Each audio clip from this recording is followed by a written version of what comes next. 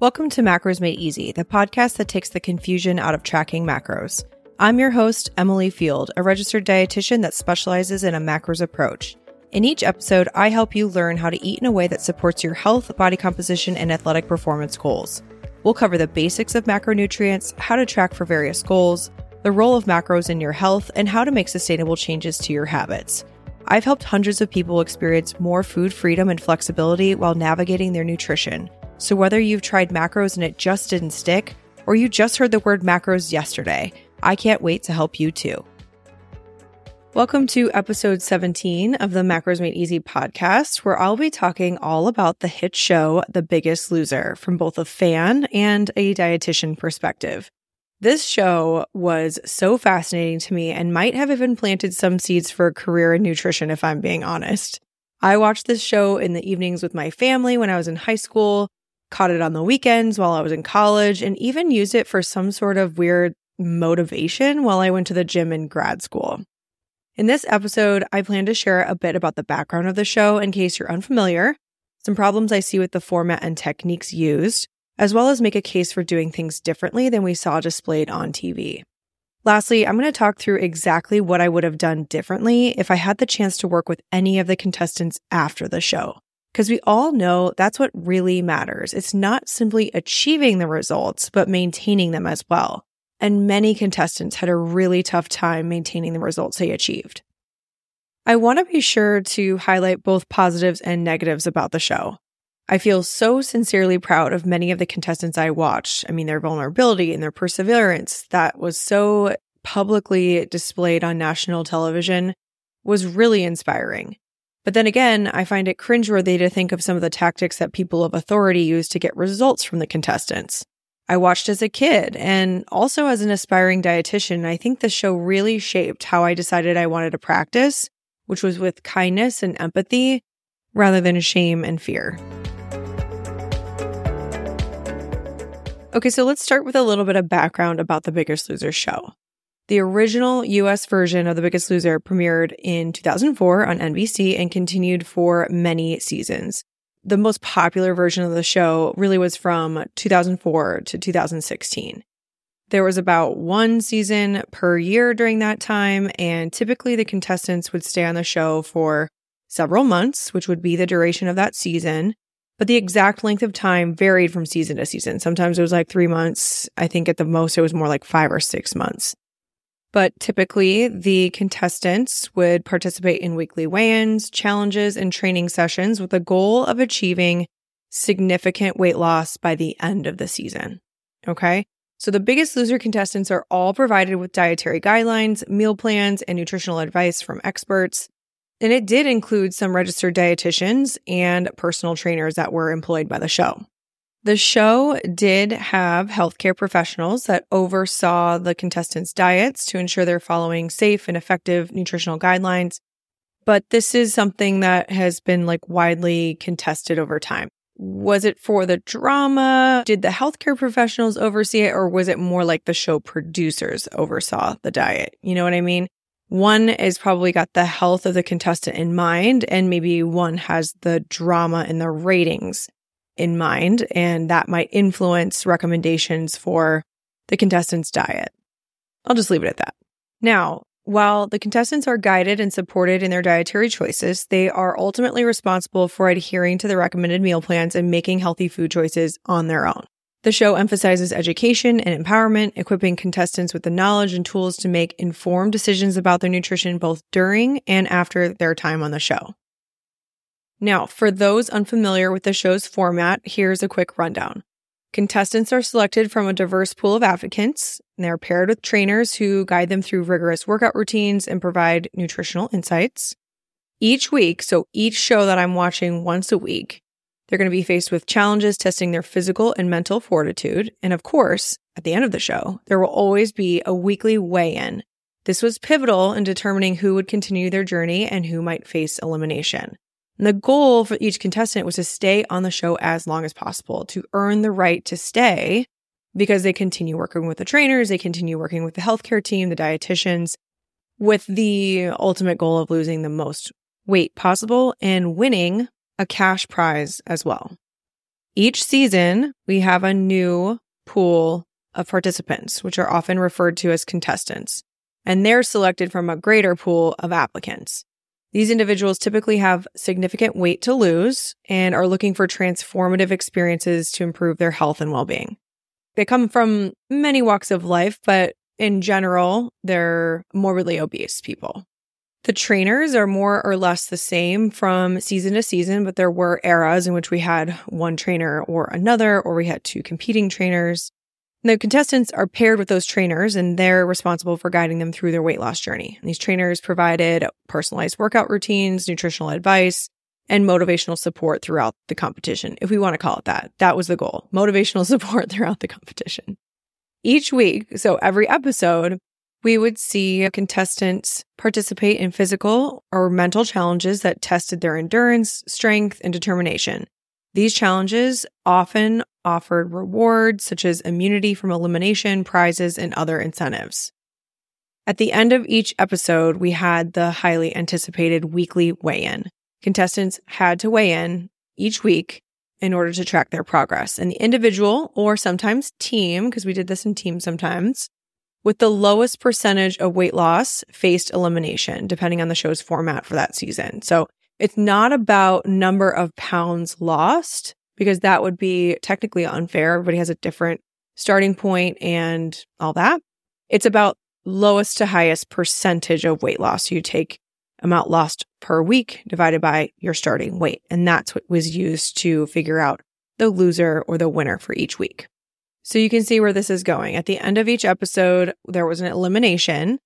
And that's when the contestants who were not meeting their weight loss goals or had the lowest weight loss percentage were at risk for leaving the show. Now, at the very end of the season, we have a final weigh-in and a huge finale.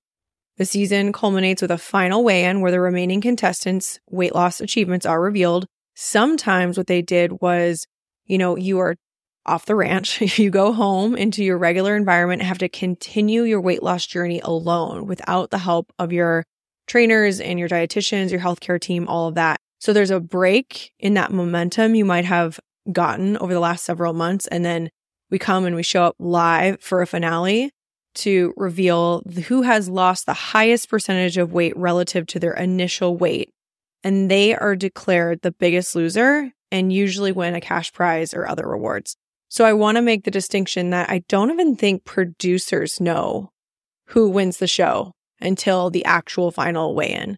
Usually there is a break from filming and then we come back to live viewing, and there's probably maybe several weeks or several months in between the time where you end filming, you end your support, you end your time on the ranch, and you show up for your final weigh-in, which is on live TV.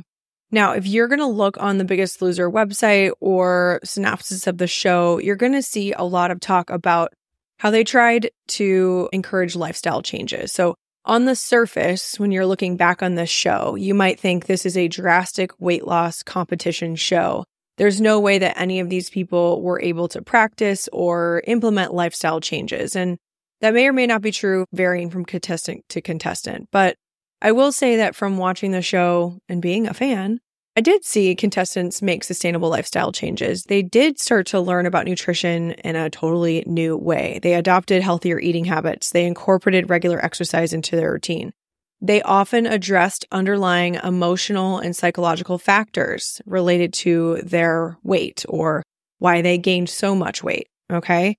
I also think that one of the coolest things about the show was the support and community. Biggest Loser often emphasizes the importance of that support and community when it comes to losing a significant amount of weight. And I would agree. Having support and finding community in like-minded people who are going through something similar to you is powerful in your success and your ability to achieve success with major weight loss goals. We see contestants form bonds with each other, share their experiences, challenges, and successes, and sometimes we see engagements or we see like long-term friendships formed. And I think that's so magical that people were brought together under those circumstances and were able to form those bonds. In order to have so many seasons, we're talking 12 seasons, we obviously had to have them, we obviously had to introduce twists, themes, modifications to that original format in order to keep the show engaging and relevant to the audience. But the core elements of the show, weight loss, transformation, personal growth, that was central to its premise. Over the years, The Biggest Loser showcased several contestants who achieved remarkable weight loss transformations and inspired viewers with their dedication and perseverance. Some of the more notable success stories from the show include Allie Vincent, who was the first female winner of Biggest Loser in season 5. She lost a total of 112 pounds during her time on the show and has since gone on to become an advocate for health and wellness. And she does continue to work in this area, inspiring others with her journey. She has largely maintained that weight loss. Then we had Danny Cahill, who was the winner of season 8. He owns the record for most weight loss by any contestant on the show. He lost 239 pounds, and his transformation and subsequent efforts to maintain his weight loss have been inspirational to many. Now, with Danny, it looks as if he did not maintain his weight loss, from what I could find. And I was a little unclear about what his weight is now, but we know he did not maintain that 239-pound loss. Next, we have Rachel Fredrickson. Rachel made headlines for her dramatic weight loss in season 15, where she lost 155 pounds and won the title of The Biggest Loser. Because her transformation sparked discussions about the show's weight loss methods and started to raise some questions about the balance between health and extreme weight loss. So she lost 60% of her body weight, and it looks as if she's gained some weight back, but is mostly maintaining since the end of that show. And I specifically remember this finale. I remember watching this episode, and again, she was probably the most notably criticized for her weight loss. I remember being audibly shocked when I saw her come out from behind the curtain. And I think it was an important moment for me because I found myself thinking about the concept of losing too much weight. And this woman being criticized for being too fat and then being criticized for being too thin. Like, I remember having like a conversation in my head about this. So this is where the show really like intersects for me from like a professional standpoint and a personal, like aspirational standpoint. Lastly, I was just going to mention Eric Chopin. Eric is the winner of season 3. He lost 214 pounds during his time on the show. His is a story of weight loss, regain, and again, weight loss. So he started at 407 pounds. He lost 214 on the show, ended up weighing 193 pounds at the finale. But then he was back up to 368 pounds. But since 2010, has been reported back down to 245. So he has lost weight, gained it, lost weight again. So it appears as if Eric has not been able to maintain his weight loss easily. It's been work. Now, anecdotally, I'm always curious about the where are they now stories. It doesn't really matter if I'm watching Bar Rescue or a celebrity memoir, an E! True Hollywood story, something like that. I'm always Googling or heading to Reddit to learn where people are after being filmed. So anytime there's a follow-up with contestants, I was probably watching it. And with Biggest Loser, it started to feel weird when these people had a complete change of environment, so much support and accountability built. But when the show ended, there was absolutely none of that. They were unable to kind of reinforce this environment that they had in the show, this nice cushion. They're plucked right out of their normal and typical daily life and put into an environment where their only focus was to lose weight. That was the only thing they had to work on. Former contestants are interviewed after the show, and there just seemed to be such a dark cloud of guilt and shame for gaining weight back, not being able to work out for hours a day, not being able to stick with the diet, whatever. And that piece really stuck with me in my teens and my 20s when I was watching the show. If you've ever wondered how many calories and macros it takes to reach your health, body composition, and athletic performance goals, you're probably going to want to download my DIY macros guide. Not only will we walk you through setting your protein, fat, and carbohydrate gram targets, but they will feel easy to hit because it's completely personalized. You'll answer nuanced questions about the type of activity that you do, your food preferences, the type of job that you have, and more. In addition to your personalized macro prescription, you'll learn how to set your calories in a deficit if you want to, and how much of that deficit you should be in. You'll learn things to consider when setting your carbohydrate and fat targets, so again, they feel easy to hit and natural. You'll get a list of protein, fat, and carbohydrate-rich foods along with a portion size guide to help you eyeball what certain macro amounts look like.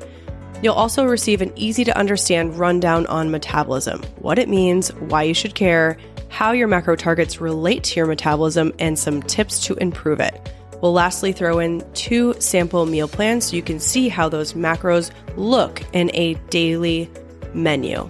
To download the free guide, go to my website at emilyfieldrd.com/macrosguide.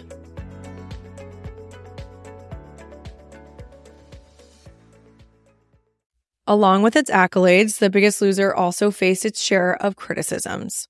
From concerns about rapid weight loss and potential health risks to debates about the show's motivational tactics, it became evident that the journey to health and well-being was far from straightforward. The Biggest Loser is a show obviously centered around weight loss, and it's garnered both praise and criticism since its inception. Most of the problems and criticisms associated with the show include the concept around rapid and extreme weight loss. The contestants of the show often lose significant amounts of weight in a short period of time, and that rapid weight loss can be unhealthy and unsustainable. It can also portray to the audience and the viewers that, they have an unrealistic expectation for what's possible in a week. And I got so much feedback from this on Instagram when I teased that I was going to do an episode about The Biggest Loser. I asked my followers, what stuck with you when you were watching this show? And while everyone can pretty much note that it was unsustainable, they also were shaped by that. They also were shaped with thinking, well, if they can lose 6 pounds in a week, I should be able to lose 6 pounds in a week. So this, even when you have the logic and the wherewithal to maybe convince yourself that this is unsustainable and that 100% of their life is about weight loss in these short few months and yours may not be, it's really hard to unravel that subconsciously when you're stepping on the scale and you're chasing your own weight loss goals as well. Now, as a professional, I know that rapid and extreme weight loss can lead to slower metabolisms. It makes it harder for participants to maintain that weight, easier for them to regain that weight once the show ends. So let me just paint you an example. When someone's coming into the show at their highest weight, their calories needed to maintain that weight are fairly high. Let's just say it's 5,000 calories per day. If they eat anything under that for a consistent amount of time and start exercising, they should see weight loss. But in order to show extreme, dramatic results and very, very quick results in a short amount of time, they're eating far less than that. So maybe 1,200, 1,500. But then as the show went on, we could really see that contestants were consuming 1,000 calories or less per day. Plus, they're exercising for hours upon hours per day. Okay. So what ends up happening is your metabolism adapts to the number of calories that you are eating. And in those extreme cases, now the metabolism has adjusted and you have adapted to that lower calorie intake. It makes it extremely hard for you to re-enter a normal eating situation and be able to maintain those low calories.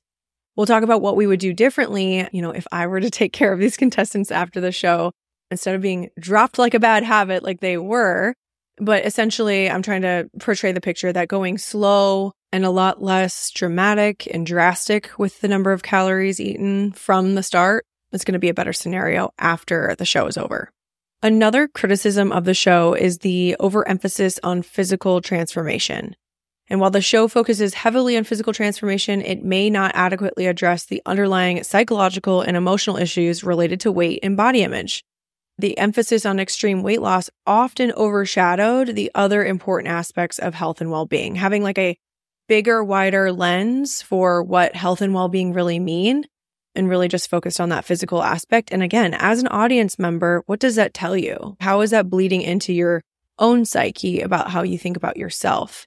If you can't see change, is it even worth changing? If you can't show the world that you are losing weight and it's not obvious, are you really changing? Do you really deserve accolades? I don't know. These are just questions that really pop up for me, especially when I think about coaching people who have been in a similar spot. That overemphasis on physical transformation is tough, and it really does eat at your psyche when it comes to building a healthier lifestyle in general. Contestants reported engaging in extreme dieting, dehydration, and excessive exercise to achieve weight loss goals. So another critique that Biggest Loser often has is that there's a lot of potential for dangerous practices.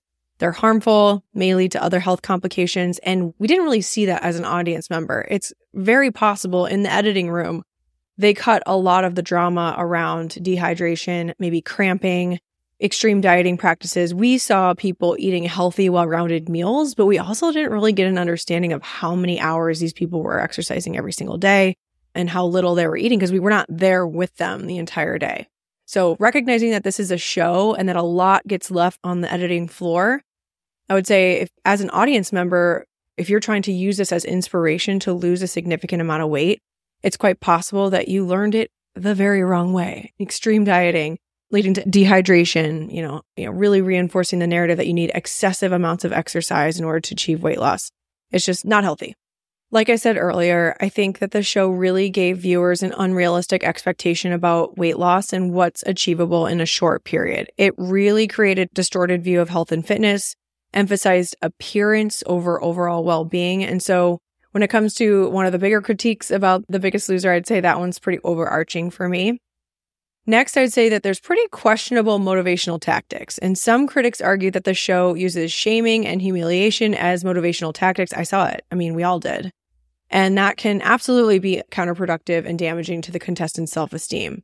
What I know from coaching clients for years and years is that we need to have grace and kindness and empathy for ourselves. We have to love ourselves through change, not hate ourselves through change.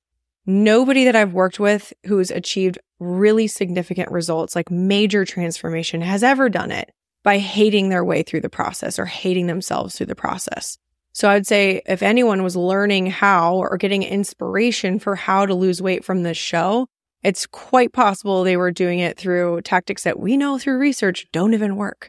Shame and humiliation do not work as motivational tactics when you really look at the literature. As I've already highlighted, another critique of the show is that many contestants regained weight after the show, and it raised questions about the sustainability of the weight loss methods promoted in the show. Since we didn't really see a lot of follow-up of the large majority of the contestants, it really left a lot of questions in the viewer's mind about the importance of adopting healthy and maintainable lifestyle changes. There were no examples of this. The only examples that we had were the extreme version of that. So it incorrectly maybe put that in people's heads that that's what's required, and you just have to stick to the plan. You just have to hate yourself through it. You just have to shame yourself more. You have to be more strict. You have to be more diligent in order to be successful. So there was really no example of, healthy and manageable lifestyle changes. Instead, it was solely focused on the short-term weight loss outcomes.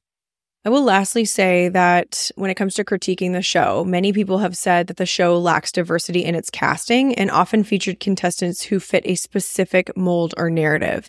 And that can be problematic because it can perpetuate stereotypes and limit representation of diverse body types and backgrounds and all that. So when I was watching the show, I didn't really have an understanding of this because I was young. But now that I've worked with a large range of people in my own career, I can see how that would have been a huge problem. People are not seeing themselves represented in a show. They're not seeing their specific issues represented in a show. And so they think they're odd or different or not going to be successful with the weight loss methods or even the lessons, even in the good stuff of the show. They're not going to be successful here.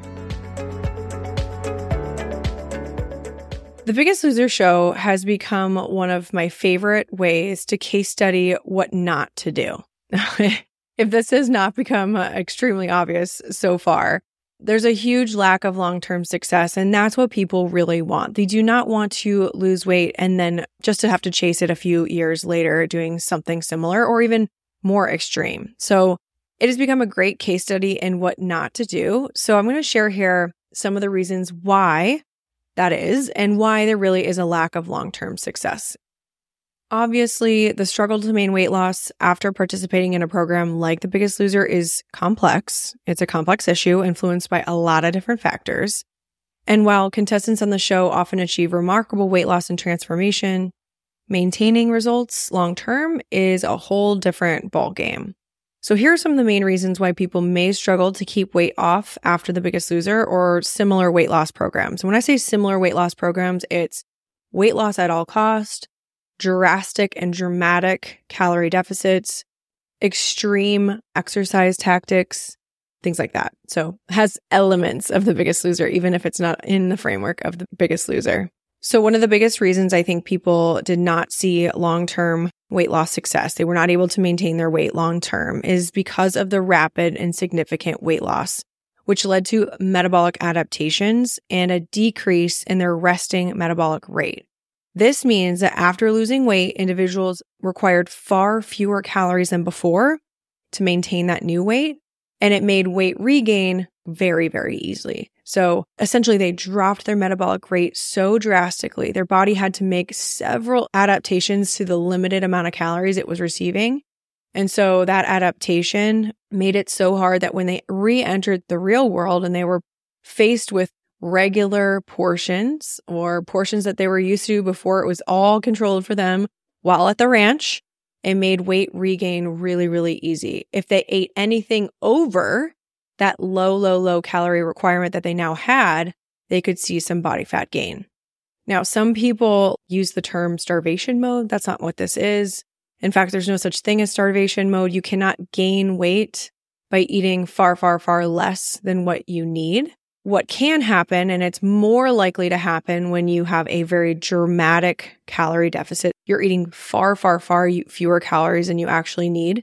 Your deficit is too drastic or it goes on too long, that sort of thing. What can happen is metabolic adaptation. So your body adjusts the metabolic rate to accommodate the amount of calories that you're consuming.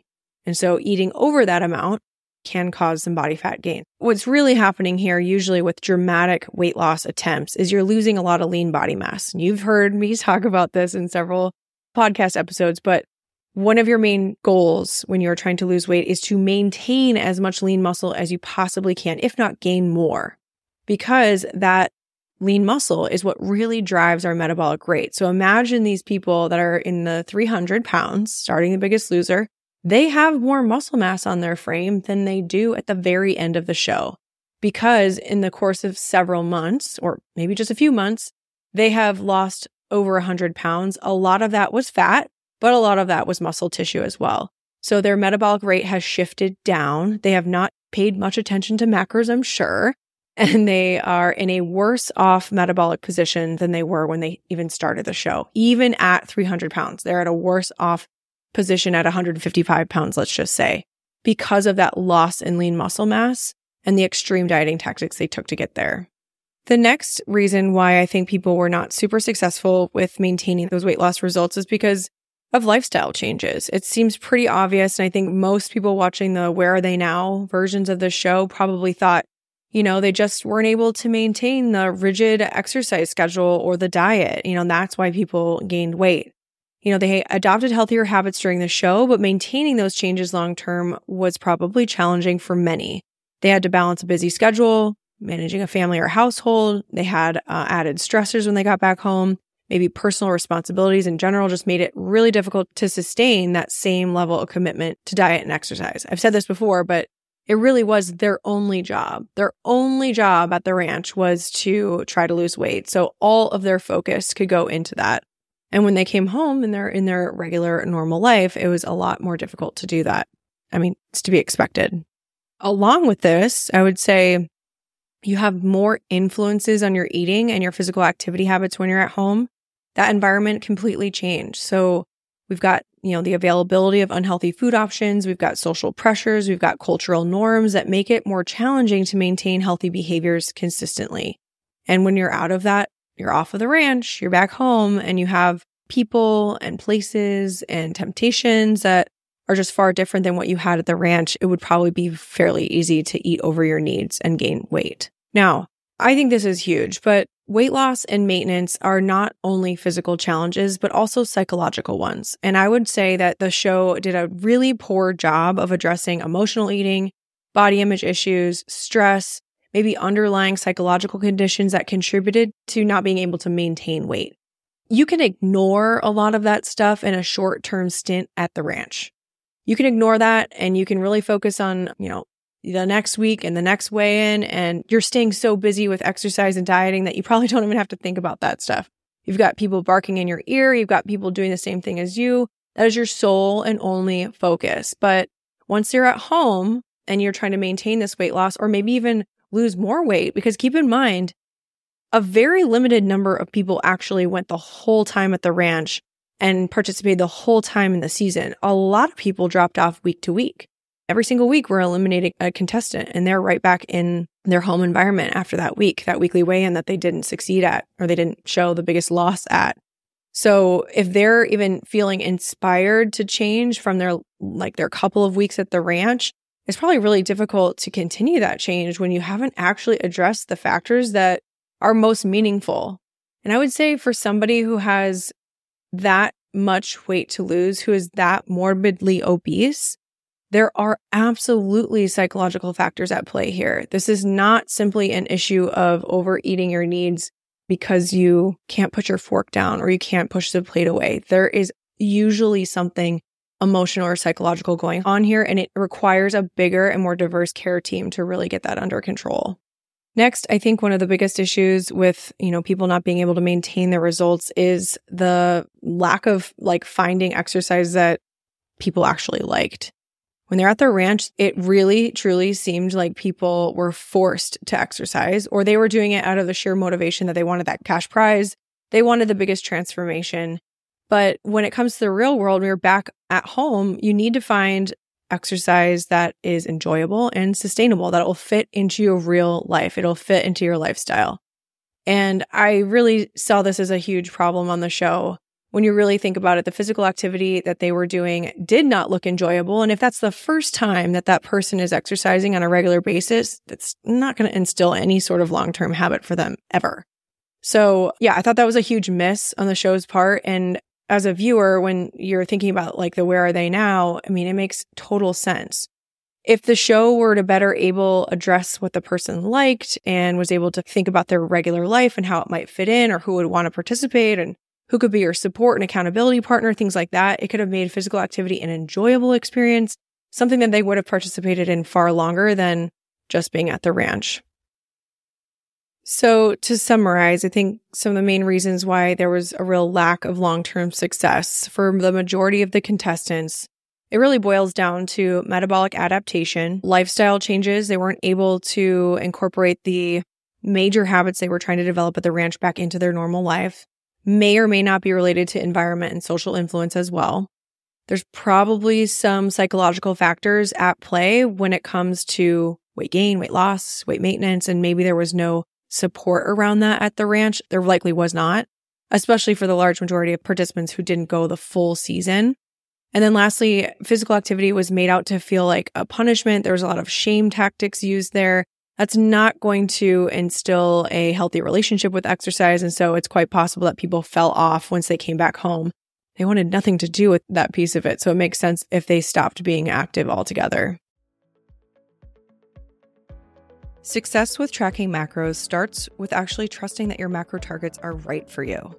As the original macro experts, registered dietitians have years of professional experience to pull from when they provide protein, fat, and carbohydrate goals.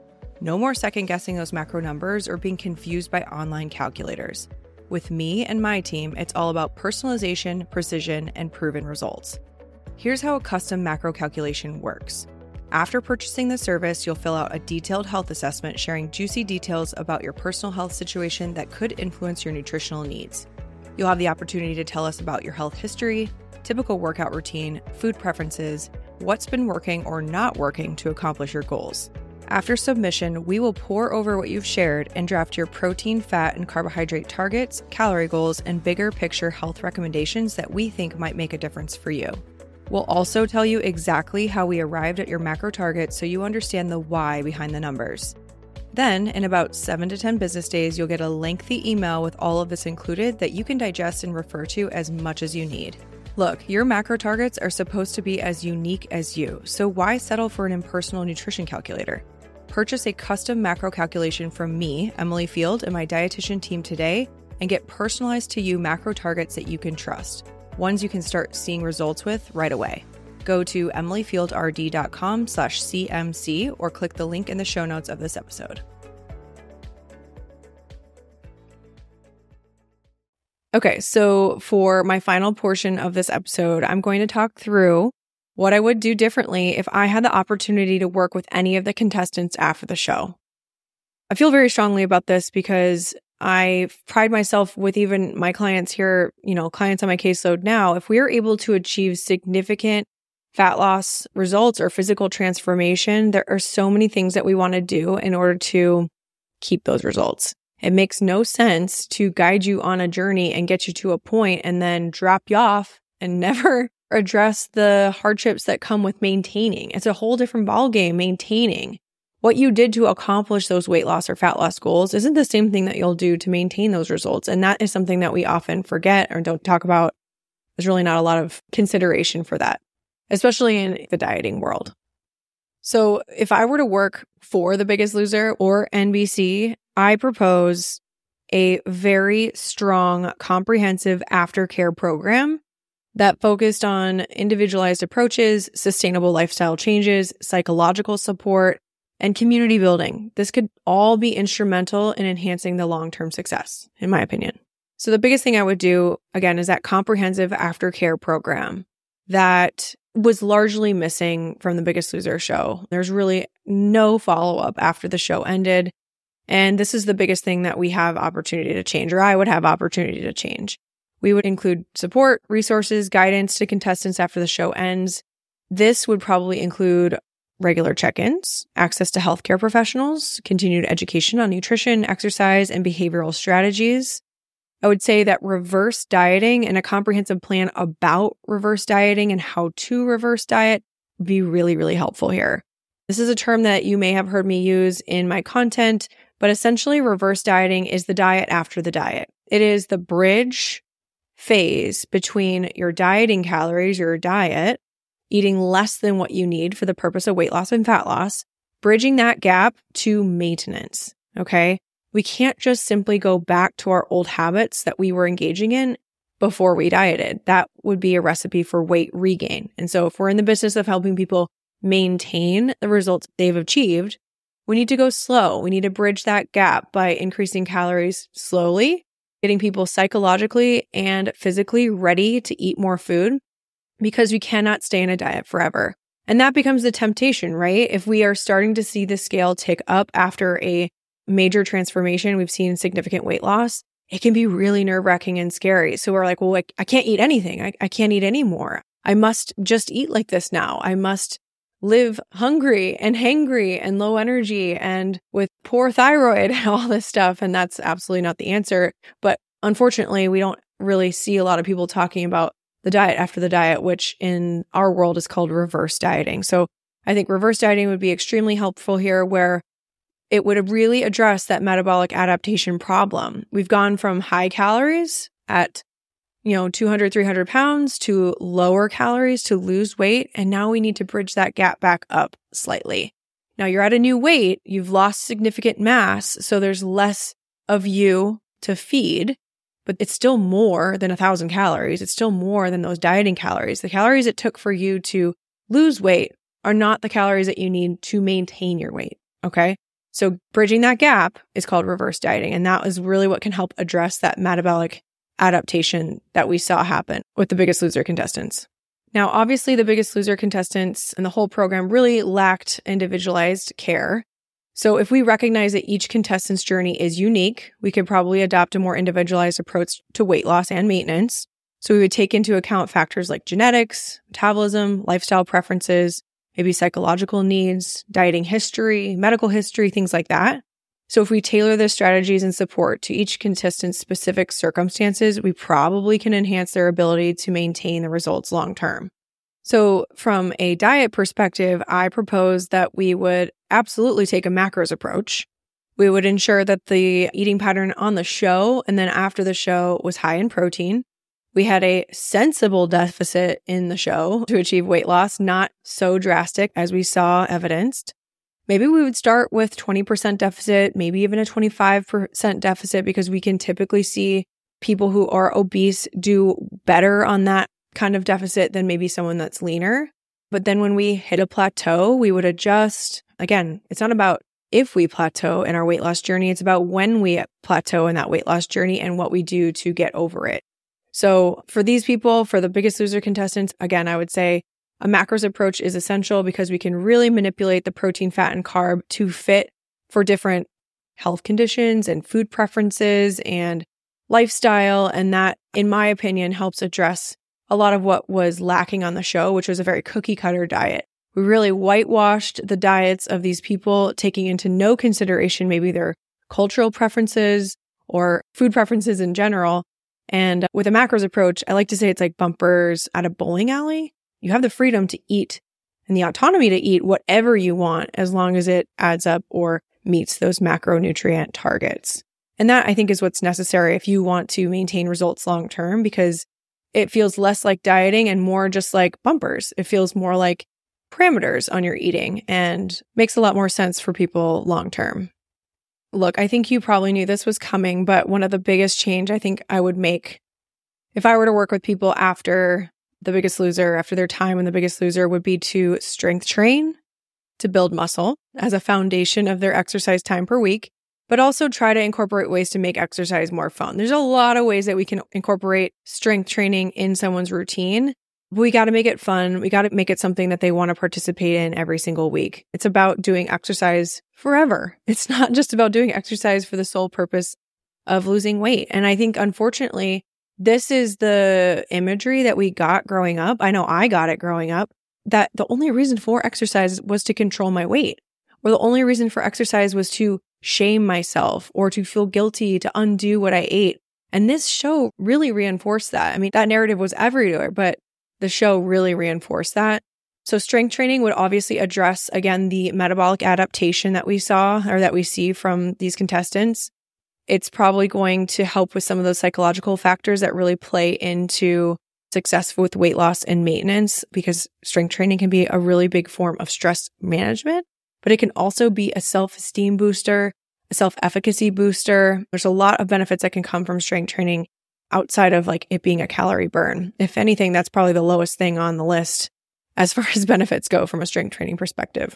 But just to make myself abundantly clear, if you're somebody who does have major transformation goals, major weight loss goals, strength training is going to be so crucial for your ability to maintain that weight that you lose. The more drastic your transformation, probably the more muscle mass you're losing. And that is a bad thing. So while you are getting that reinforcement that the scale is going down, maybe even going down very rapidly, the faster that that's happening, the quicker that you're doing that is so problematic. So I really, really ask you to pump the brakes on that. Consider going much slower and with much more slight of a deficit, not as drastic as a deficit, and then get into that strength training as soon as possible. 3 to 4 days per week with a structured, progressive overload-based program is going to really help build muscle mass, which protects your metabolism. We want to keep that muscle mass because it will drive our metabolism, keep it high so that we don't plateau as easily. And it's not as hard to maintain our weight after we've lost a significant amount of mass. One thing that might be a surprise to you, but if I was to work with the contestants after the show, I'd say that implementing a regular monitoring and feedback protocol would be really helpful for long-term success, because we know that people who have a pulse on their progress and a pulse on how they're doing in general is just going to make things a lot easier. It's going to be easy to identify a potential challenge. It's going to be helpful for adjusting the plan if we need to. We don't let so much time go by that we're suddenly surprised that things have changed very significantly, right? So maybe we figure out a way for them to track their progress in a meaningful way. We have a regular check-in process where they're identifying potential challenges that are coming down the pipeline. Maybe we are anticipating adjustments that need to happen to accommodate new goals that come along. But again, providing ongoing guidance, encouragement, constructive feedback, that can all empower a contestant to stay on track with their goals far beyond being at the ranch, and might be something that they can continue on their own without outside support. My very best hope for people like this would be that, once you've gotten used to a check-in process with a coach or another professional or somebody outside yourself, you have that accountability, you learn to become accountable to yourself, and you can do this monitoring on your own. And you can ask yourself for feedback and make adjustments on your own. Lastly, if we could foster a supportive community among the contestants, the alumni, to create a sense of belonging and shared experience, I think this would be highly beneficial for ensuring long-term success. I think encouraging ongoing connections, communication, collaboration can be helpful for support, motivation, accountability, and maintaining weight loss efforts. And that's why in my own practice, I think having community and peer support is so important. I've done one-on-one coaching, but now I've largely moved to group coaching for this particular reason. People that are going through something significant together almost always do better than if they were going at it alone. So there you have it. That is my comprehensive aftercare program that I would absolutely love to implement with any of the contestants after the show if I had the opportunity. Let's say I worked for Biggest Loser. Unfortunately, I think it's one of the most missed opportunities, and it really was a tragedy. It was like we did such a disservice to these people. We uprooted their lives. We took them out of their home and we put them on a ranch and we shamed them and bullied them and gave them pieces of education, but then we're really not good at helping them reincorporate back into their normal everyday life. So if I was on the show, this comprehensive aftercare program would absolutely include regular check-ins, access to healthcare professionals, continued education on nutrition and exercise and behavioral strategies, reverse dieting from their dieting eating habits to more maintenance would be crucial here. I would make a more individualized approach. We'd probably focus on macros with higher protein, a sensible deficit, back up to maintenance if they were done dieting. I would recommend strength training to build muscle and try to help people find ways to make exercise fun. We also look at sustainable lifestyle changes. So we're looking at what they were doing at their ranch and trying to figure out how we can incorporate it into their daily life and continue doing it in a way that is realistic, because it is most likely not realistic that you're exercising for hours per day. I would say that, addressing the psychological factors so people can learn how to build resilience and cope with challenges and develop a healthy relationship with food and their bodies would be absolutely imperative to long-term success as well. I think this was majorly lacking in the show. And so if we could do that in an aftercare program, that would be amazing. Community and peer support, like I mentioned, and regular monitoring and feedback would also be important for a major transformation, like success in maintaining a major transformation here. So in conclusion, examining the journey of weight loss through the lens of The Biggest Loser provides us with valuable insights into the complexities and challenges individuals face in their pursuit of a healthier lifestyle. While the show has celebrated remarkable transformations, it has also faced criticism for its approach and the sustainability of the results. On this episode, we talked about the positive aspects of the show, acknowledging the show's intentions to educate and empower contestants to make healthier choices. The emphasis on support, community, and the transformative power of dedicated trainers has undoubtedly contributed to the inspiring stories of weight loss success, and there are many. However, we also address the show's pitfalls and the criticisms it has received, from concerns about rapid and extreme weight loss to questions about the effectiveness of its motivational tactics. The Biggest Loser show has sparked important conversations about the broader landscape of health and well-being. The discussion around post-show challenges faced by contestants sheds light on the complexities of maintaining weight loss in the long term.